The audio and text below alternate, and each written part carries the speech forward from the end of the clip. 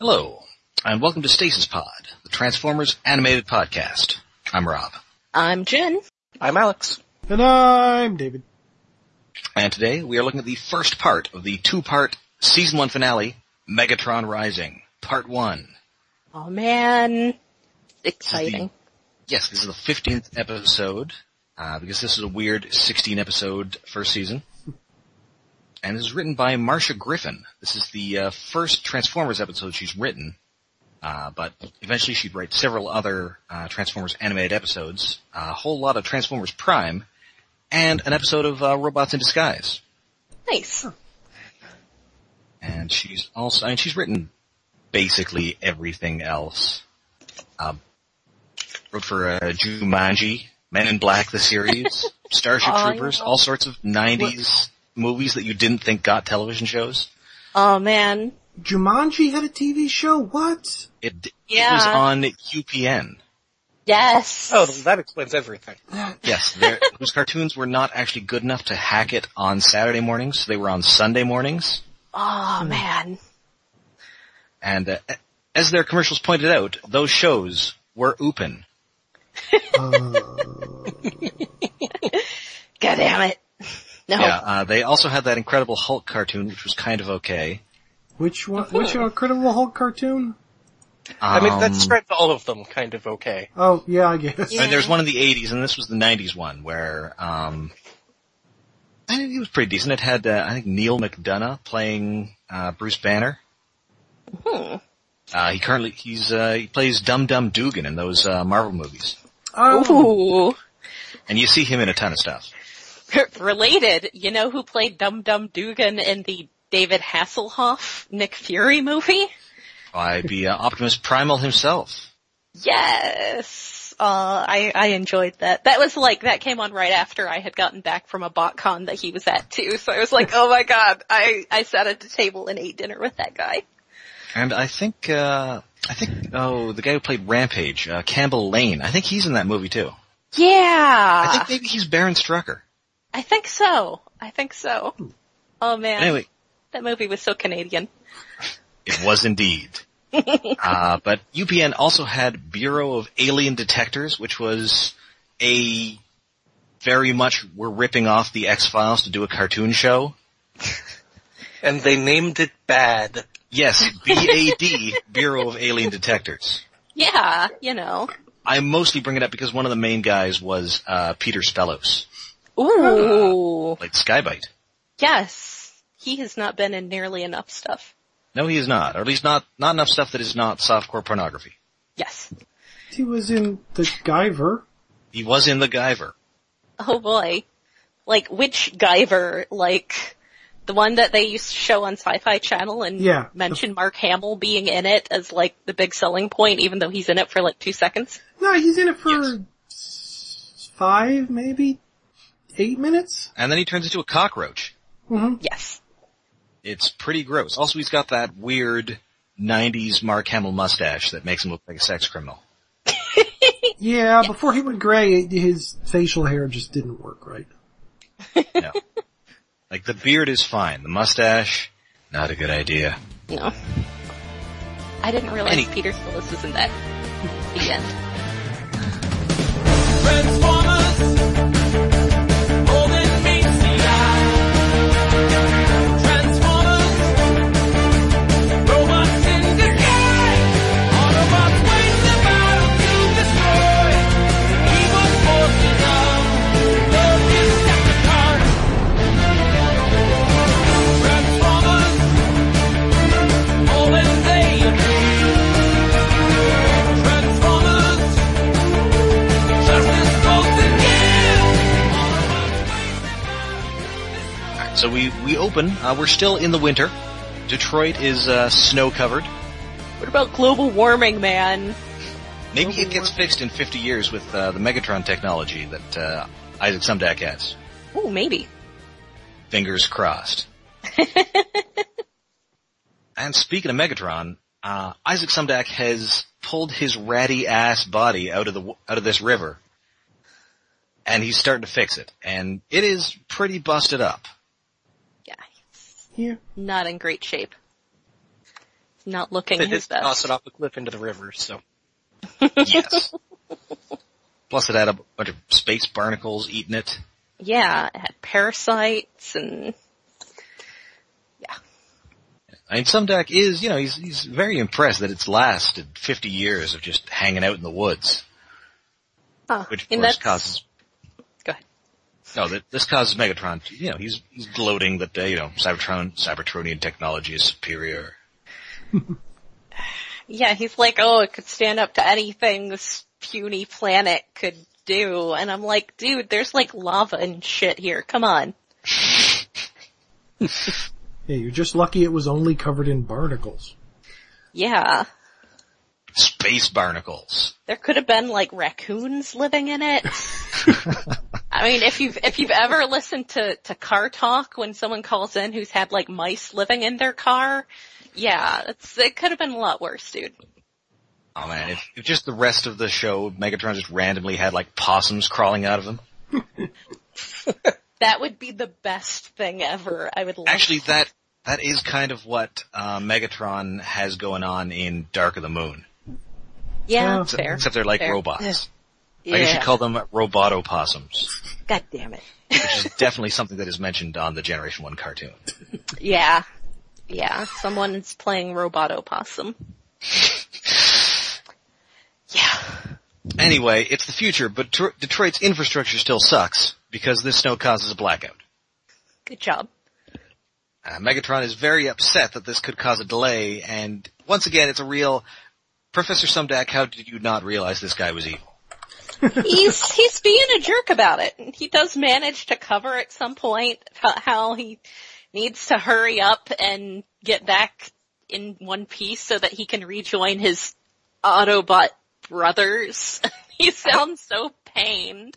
I think it's the first time he's lied out right in one of these. I think so, yes. Explicitly, possibly? Because he's always very vague when they talk about, somebody stealing their speed suit or whatever. Mm-hmm.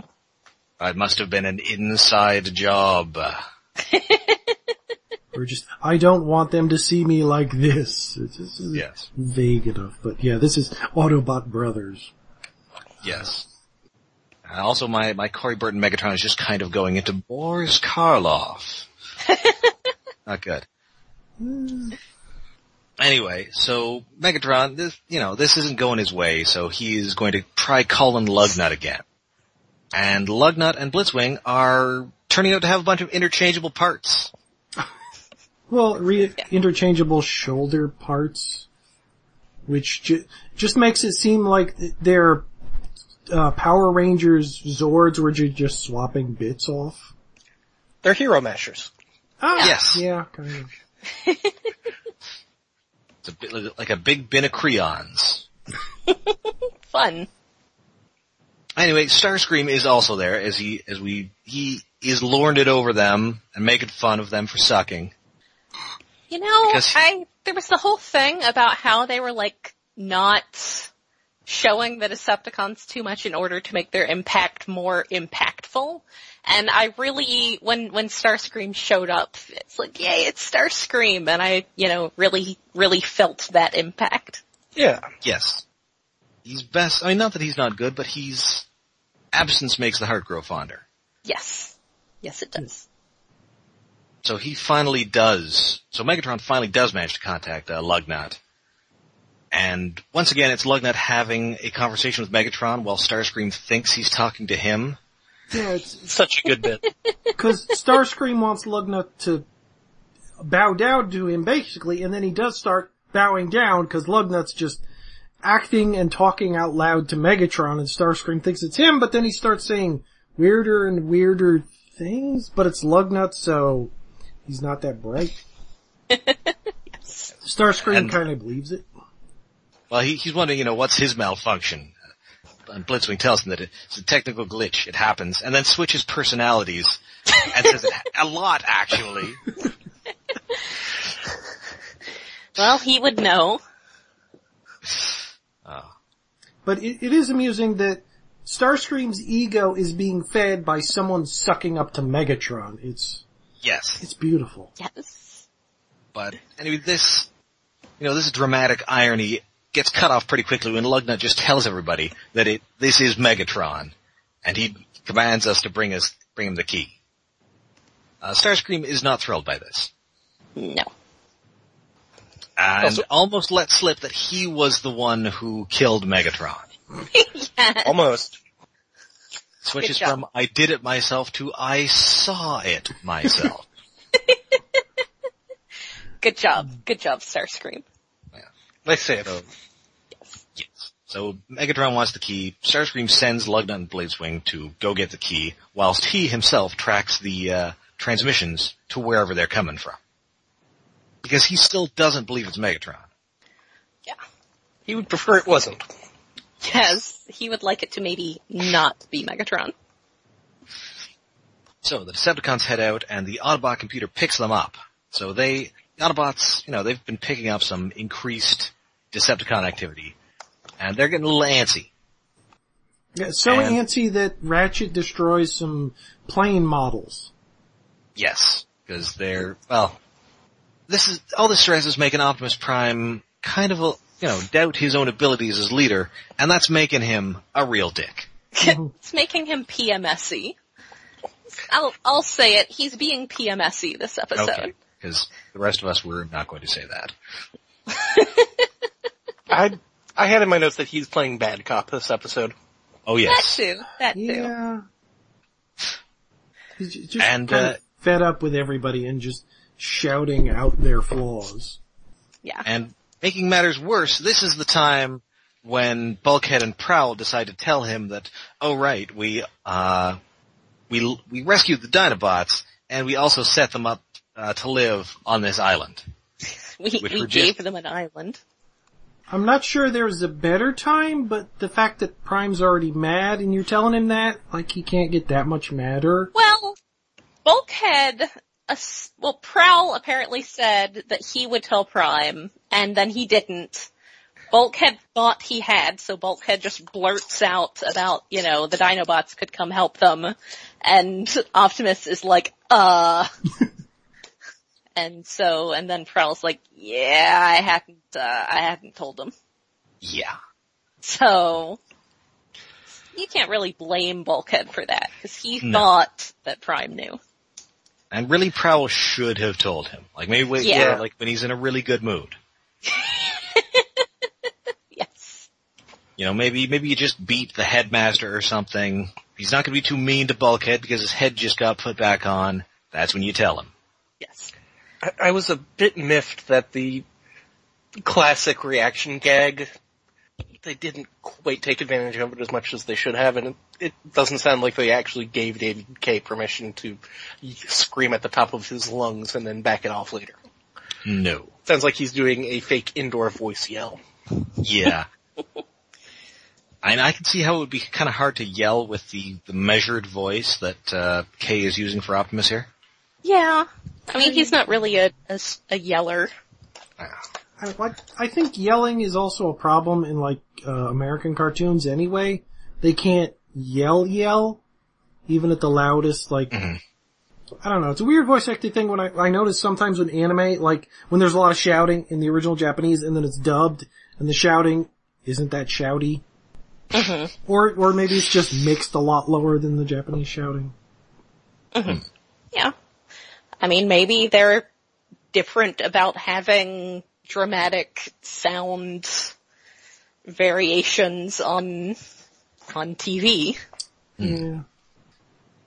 And also adding to Prime's consternation, Sari is once again using her key for frivolous ends. In this case, remote control plane dogfighting. Damn it, sorry. Also, I'd like to point out that earlier, when there was that outage, the power outage at Sumdac Tower, it had, he gets her on the screen, and she said that she tried to fix it with the key, but she thinks she just made it worse. That's about right.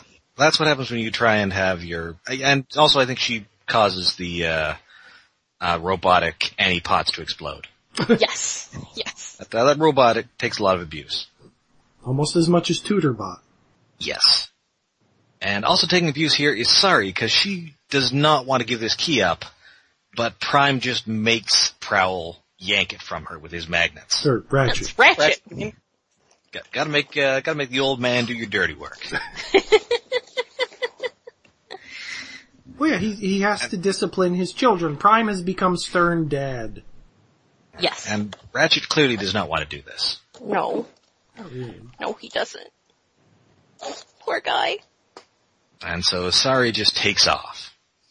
Yeah, Bumblebee, he takes off after her. Prime tells Ratchet to, go take the key and get our ship started. Go start the ship. Fury. Rev it up. Yes. Anyway, Sari is, she's wandering the snowy streets of Detroit, being emo. But she is being watched by Black Arachnia. Dun dun dun. Oh, I had completely forgotten that she was in this season finale. As had I. Yeah. She doesn't play a real significant role. No, she does not. No, but she's there. Which I guess that's why I forgot, because she's just there for a couple scenes. Yeah. So she wants the key once again, but this time Sari doesn't have it. And, Sari relates a little about, how the Autobots kind of, they don't trust her and they abandoned her, which is kind of Black Arachnia's whole deal. So they're gonna team up. Yeah. Now, it occurs to me that an interesting thing with this Black Arachnia is that often, and she does the whole, they don't trust me either. And the thing is, it's interesting because there's a sincerity to that, but also she's using it to be manipulative. Yeah. Yes. So it's very interesting how something can be both true and being used to be manipulative, and that's, very much her character here. Mm-hmm. So while this is going on, Ratchet is, hauling ass to the Autobot ship, but before he can get there, Lugnut and Blitzwing find him first, and, this isn't much of a fight. No. No, and he makes a particularly bad choice of quip at one point as well. Yes. You can have that key, you take it from my cold, dead servos. Don't say that to somebody who has ice powers. No, because he freezes Ratchet solid, and then just snaps his entire forearm off. Yeah. Yeah, that's pretty grisly for this show. Yeah. It's pretty bad. Well, considering that the Decepticons at the beginning of the episode were still putting themselves back together, we're still kind of those operating... Those are the bad guys, though. Yeah, but we're still kind of operating on, Waspinator physics. Yeah, that's true. I mean, certainly guys got dismembered on Beast Wars all the time. Yeah. We just had the decapitation episode a few ago. That's true. But I don't know, that was such a clean cut. This has robot bits hanging out of it. It's a little gross. There's the robot equivalent of bones sticking out. Yes. Okay, It's so the robot equivalent of a ham hock. Well, it is kind of the right shape of it to be a ham hock. Yeah. Delicious. Anyway, so the rest of our cast, by which I mean Prime, Prowl, and Bulkhead, are now on Dinobot Island. And Prime is not helping. No, he's still in a mood. So he does not do well with Grimlock, his brother Daryl, and his other brother Daryl. No. And I like this bit about the Dinobots kind of not caring about the Dinobots, as it kind of harkens back to a bit in the Ultimate Doom, which is a Generation 1 episode where Optimus Prime has to convince the Dinobots to save the world because they live on it. Yes, I thought of that, and also I love that bit where they're like, we don't care about her, Decepticons can blow the whole thing up, or something along those lines, and Wheeljack or somebody is like, with you on it? Goes, me Grimlock not think of that. This is also one of the Generation 1 episodes where the Autobots are just keeping the Dinobots in their closet. Yes. They just open up the door and hey, Dinobots. Yeah. Let's turn on the Dinobots, which is pretty much sorry, which is pretty messed up. Secret members of the family they don't want anyone to see. I don't remember noticing it last time, but the Dinobots have Autobot symbols on them. Yeah, cause the toys do. Well, of course the toys do. It does seem a little weird at this point. Yeah, it's a little puzzling. Yeah. Maybe Prowl gave them to them. It's possible. They're honorary Autobots. Mm-hmm. And after all, the Generation 1 Autobot sign does look like, Generation 1 Prowl. It's a good point. Which, the Autobot symbol in this series should look like this one's Prowl, which is really long chin. Yeah. Like it'd be twice as long. I mean that's everybody's face though. These symbols really should have more chin up. Yeah. And it doesn't look like a face at all. It's like having a nose on the Transformers Prime one. Anyway, there's a bit of a fight, but mostly the Dinobots just do not care, and they just end up fighting each other. Him, Grimlock, unhelpful. Yes, basically they end up just roughhousing with each other. It's kinda cute. Yes. So, making matters worse, this is also where Prime finds out that, the key has been stolen. And Prime just doesn't know what to do next. He's thinking that maybe Bumblebee is right, and that, maybe I suck. Aww. He's having mood swings. He's just, poor guy. He's having a tough day. Yes.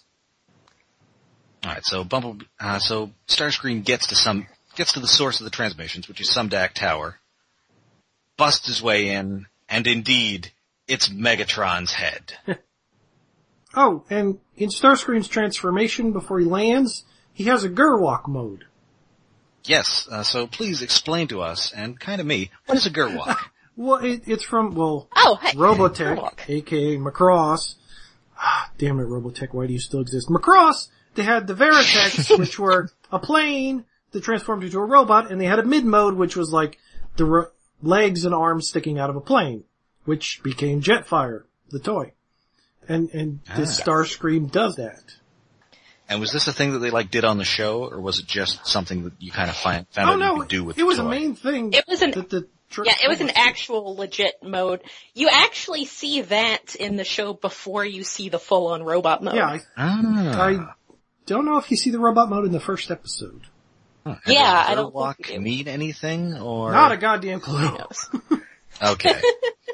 It's probably, maybe, Gur might be a German. I don't know how to walk it can walk. Gur, walk. I mean, as I was reminded when I was packing up and found my Clash of the Bionoids VHS tape, Robotech exists to sue people for copyright infringement for trying to do things with Macross. Yeah. And they keep they got a comic out now.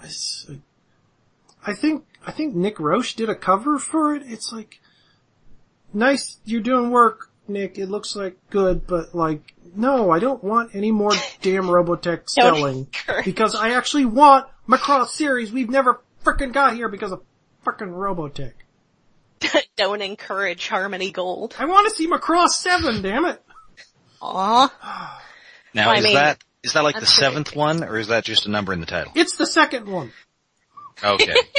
It's just a number in the title. I think it's named after the ship they're traveling in space in, the Macross 7. Okay, so it's like Blake's 7, where you didn't have Blake's 1 through 6 before that. Yeah, no, a series. Because in the original series there's the Macross 1, and I think later there's a Macross 2, so this one's just the 7th one. And they fight their enemies by singing at them. Oh, so it is like Robotech then? Yes. Well, that was what Macross did. Well, yeah, but no, the Macross is there's singers and there's robots shooting missiles. In Macross 7, the main characters are a band who have robots that have giant speakers on their robots. This kind of sounds amazing. I know! There was, at, BotCon 98, the one in California, I think, David Coloni Neji, who always had a table with a bunch of crazy stuff on it, had some knockoff, Valkyries from Veritex from Macross 7 that had the best English description of the plot on the packaging.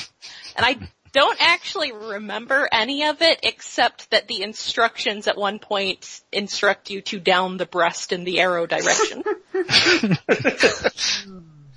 That is the most of what I know about Macross 7. Turn it topwise. Topwise. Power Joe to be made floating up. Just touch him.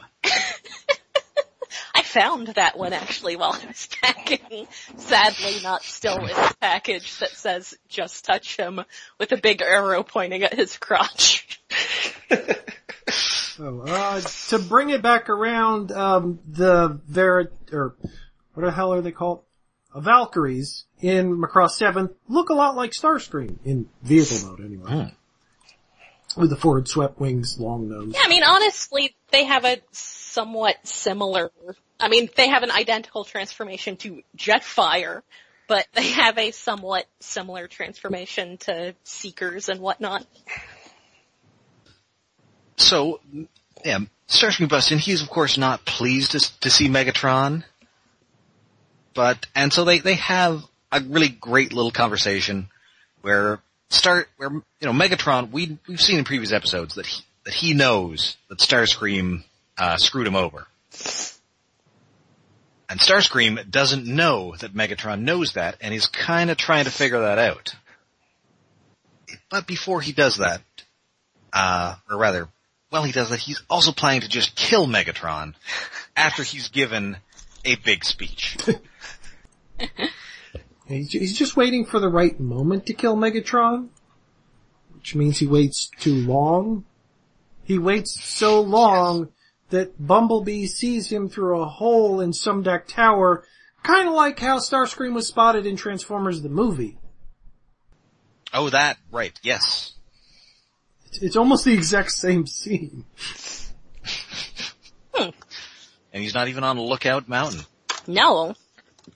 So Bumblebee gets in and then wheels himself, or drives up an elevator shaft. As you do.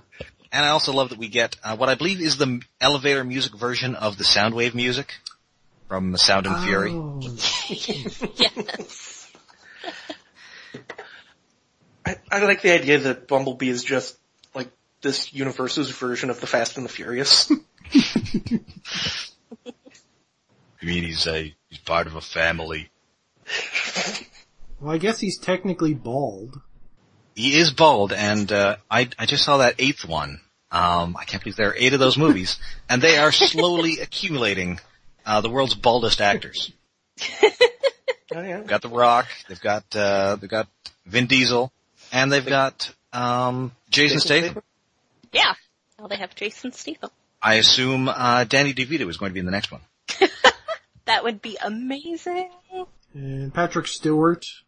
Yes. They had Charlize Theron in it, who was bald in Mad Max Fury Road, but has bad white lady dreadlocks in this one.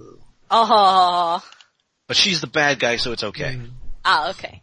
Now, was it this one or the previous one where The Rock flexes a cast off? That was the last one. That is the previous one.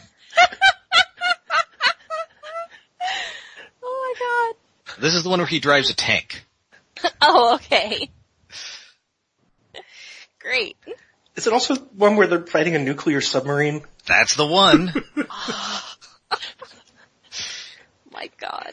And, damn it, that's exactly what it is. The problem is, you can't make G.I. Joe work anymore because it's already the Fast and the Furious. Yeah. Pretty much. Oh, and I totally forgot, fellow bald actor and Transformers alumnus, Tyrese, is also in this one. Yay! Sadly, at no point does he yell, "Bring it." Aw. Does he ever say left cheek? Also no. He's kind of playing the same character, though. Let's be fair. Everybody in the Fast and the Furious movies is playing the same character that they always play. This is true. Jason Statham's just Stathaming it up. Yeah.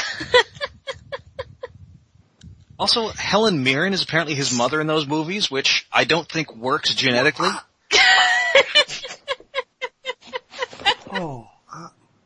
I don't know what you're combining with Helen Mirren's DNA to produce Jason Statham.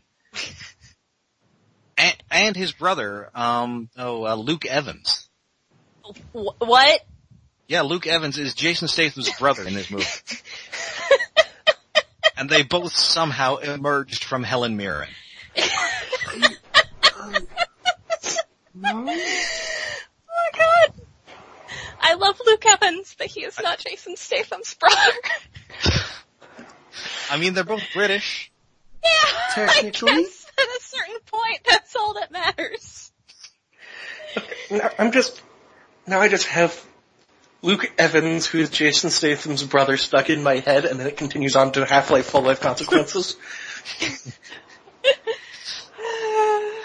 I mean, listen, we are, I think, 2 movies away from these guys fighting zombies. Oh man. Don't they fight zombie cars at the end of this one? They do, actually. It's kind of a great scene. So I've heard. What? Charlize Theron's character is like a super hacker. Uh-huh. And she hacks a bunch of cars into it's kinda like one of those 70s horror movies where it's like some kind of animal all going nuts at once, except with this it's cars. Wow. And they're So just it's like Maximum busting out of Overdrive. dealerships and stuff. It's kinda cool. So it's like Maximo Overdrive, except with Yes. less, what's her name, who's Lisa Simpson. Yes, no Lisa Simpson, no Estevez, and no AC/DC, alas. Aw. I'll never know who made who now. Well, you can always go see Iron Man for that. Speaking Anywho, of giant Bumblebee trucks does with bust it. trailers, Prime drives by with his fire truck back end on again. Yes, you can just put that thing back on. It goes to subspace. Apparently. And yeah, Bumblebee busts in, and Starscream is very upset because he interrupted his speech. Oh yeah. It may be the best line Tom Kenny does in this entire series. It's the most Starscream thing, certainly. Oh, he hits a pitch that is Lotta-esque.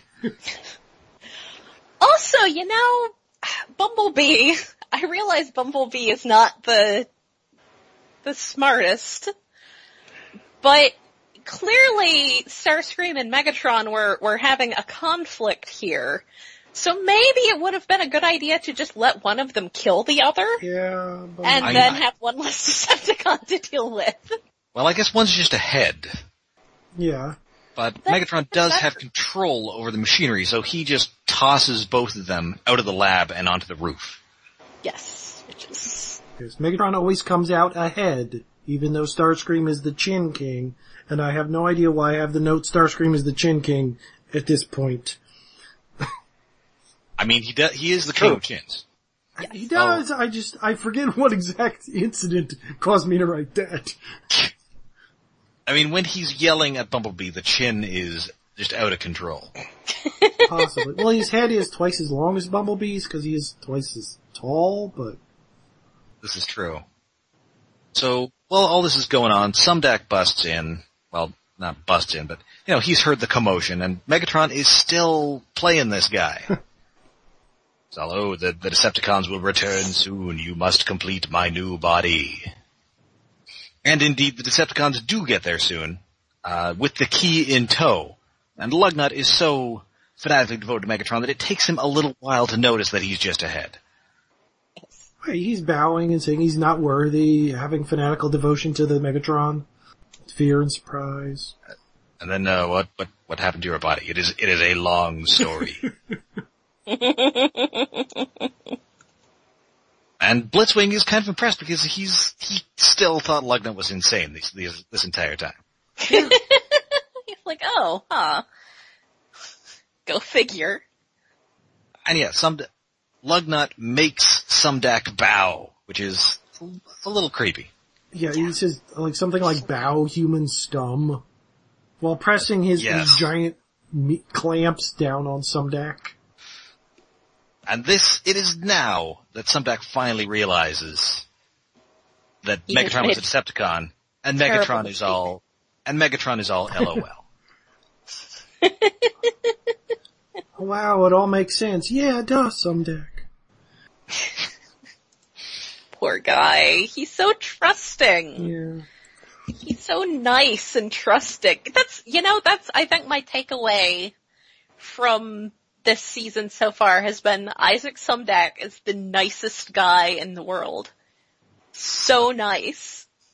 But unfortunately, evil will always triumph, because good is dumb. Yeah.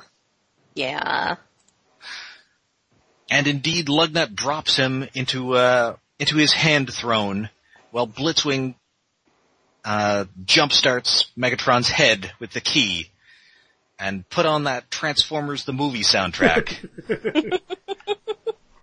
Cause all sorts of glowing lines are happening. He's got the touch. And in a really cool sequence, Megatron creates his new body, even like magnetoing pieces from the lab into it. Yeah. It's pretty cool. I mean, that's not how things work, but it's pretty cool. I mean, it's how Transformers science works. Yeah. All spark power, what's his thingies happen, looks cool. Lots of glowing. Yes, if it's glowing, Transformers stuff is happening. I also like how the wires sort of connect to the hand throne and it clenches on Sumdac and pulls him into the floor. Yeah, where exactly does Sumdac go at that point? Is he stuck in Megatron's fist for a bit? I don't know, because he's not holding him at the start of next episode. No, it's just out, but... Wait, you mean this was a two-parter? Yes. Oh, that explains so much about the end of this episode. And so yeah, Megatron just blasts through the ceiling and through the roof and is hovering above the city of Detroit, surveying all that he sees. To be continued. Dun dun dun. And I think it's also here that we should mention Megatron's new body, which looks super cool. It does. It looks really cool. Great. It's such a good design. One of my favorite Megatron designs of any continuity. It's very good. Because it takes a lot from G1 Megatron and also sort of various comic versions. Like, was All Hail Megatron before this or after it? Ooh. The artwork was the artwork that inspired the All Hail Megatron story arc had been done around this time and was being shown as like part of promotional packages and stuff. Okay, so it probably took some cues from that, because it's just big imposing angles, giant chest, red, black. It's kind of got big hair. Yeah. Big helmet. And we're not going to see its alt mode until next episode, but I guess we might as well talk about it now. It's a dual rotor helicopter, and I really love helicopters, so I like it a lot. Yeah, well, it's pretty cool. Sorta Osprey-like, kinda, a bit. Yes. Or it's kinda like a cross between the Osprey and, Mayhem's vehicle in Mask. I mean, it's definitely Osprey inspired. Yeah. Mm-hmm. It is pretty cool. Yeah.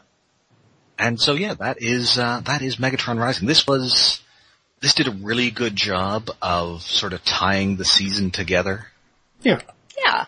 And I'm sure that's a lot of why Black Arachnia showed up and that they went to see the Dinobots and, they were just sort of acknowledging all that stuff, bringing that stuff like, hey, remember this stuff? Yep, here you go. I will say a bit of that feels like time killing, especially since, we've seen both parts now and we realize that, spoiler, neither of those really pay off. Well, yes. Yeah. Well, I don't think I would say that they seem like time killing so much as they just seem like cameos. Yeah. Like, hey, we've got like an extra 2 minutes in the episode. Can anybody get Cree Summer on the phone?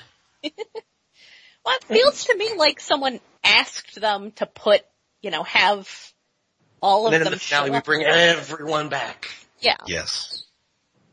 That the point is to say, it's the end of the season. Remember these guys from earlier in the season to tie it back, even though it doesn't really get tied in very much at all. Like, hey, remember these guys? They've got toys out. Yeah, it's kind of like, remember Tigatron? He's not going to be in this fight, but he's over there. Oh, poor damn Tigatron. They must kill him because Hasbro told them to. I mean, It is kind of necessary, the whole Blackarachnia thing structurally. It does. Oh, go ahead. Without it, you just have Sari leave and then kind of come back for no apparent reason. This is true. Yeah. And now I'm leaving for no reason. But where else would you go? Well, I mean, I guess you could just go back to her, like, Sumdac Tower, which is where she lives. Which would kind of get her there, sort of. But then the Allspark thing, anyway. So, it's an enjoyable episode. The Megatron bit at the end is great. I mean, animated Megatron in general is great, but this is a highlight for him. Yeah. He is huge, also. And we'll see that more next episode, but he is frickin' huge, man. Indeed. And he's got, his toy is also huge. Yes. It's a nice leader class. It is. Yes. The tops. I mean, they made smaller ones too, but... Yes, they did. Well, the first one to come out was a deluxe size that was his, Cybertronian mode. Yes, the Cybertronian mode. And a 2-pack with Prime. And they also made a Voyager-sized version of that one too. Oh. Also, I would just like to mention that... Oh, we love our sound chips on the Stasis Pod. So yeah, of course we will be back next week covering the second part of Megatron Rising, which is of course Megatron Rising Part 2. Megatron rises again. Megatron rises some more. Megatron continues to rise. Yes. Which is not unprecedented. I recently found out that the B-side for the, hit 80s single Rappin' Rodney, which featured a rapping Rodney Dangerfield, was indeed entitled Rodney Continues Rappin'. What? Weird. Why so much of that? Are you saying that you have no I don't know, no regard for that single? Maybe no appreciation for it? I'm trying to think of the word here. It's not coming to me. I saw Rover Dangerfield, kinda no. Anyway, for more Transformers animated, and none of which involves Rodney Dangerfield, you can find us all over the internet. We are on Tumblr, we're on Twitter, and we're on Facebook. And we are hosted by IaconUnderground.net, where we have a Patreon set up that we have actually now started some exclusive content for. So if you go to patreon.com/IaconUnderground, you can pay as little as $1 a month and get our Guardians of the Galaxy Volume 2 special. And I'm sure we're going to have more stuff coming up in the future because we like to talk about things. That's right. Listen to me talking about Krugar. Yes.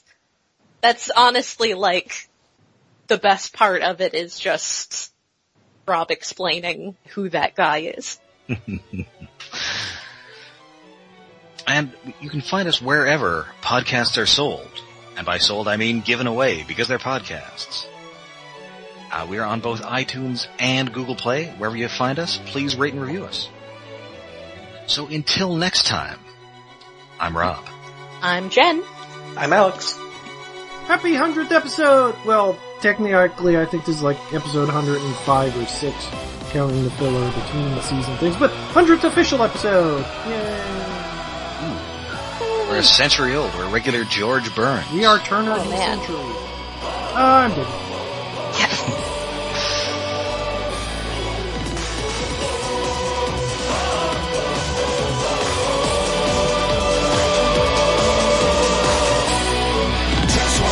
闇の彼方制約を引き裂き星の眠りを呼び起こすのはどいつだほら目の前弱な魂たち行け場はないまっすぐに受け止めろ弱火やそれを承知して僕らは意識組み替えるその手を強く握り互いの絆信じて戦え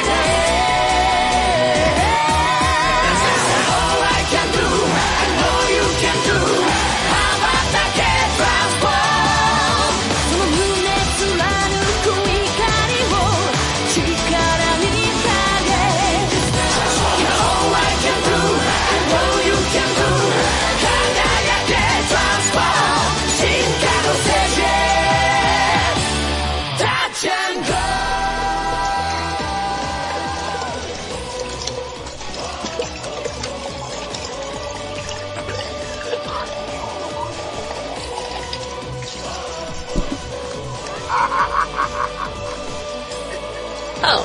pretty good laugh.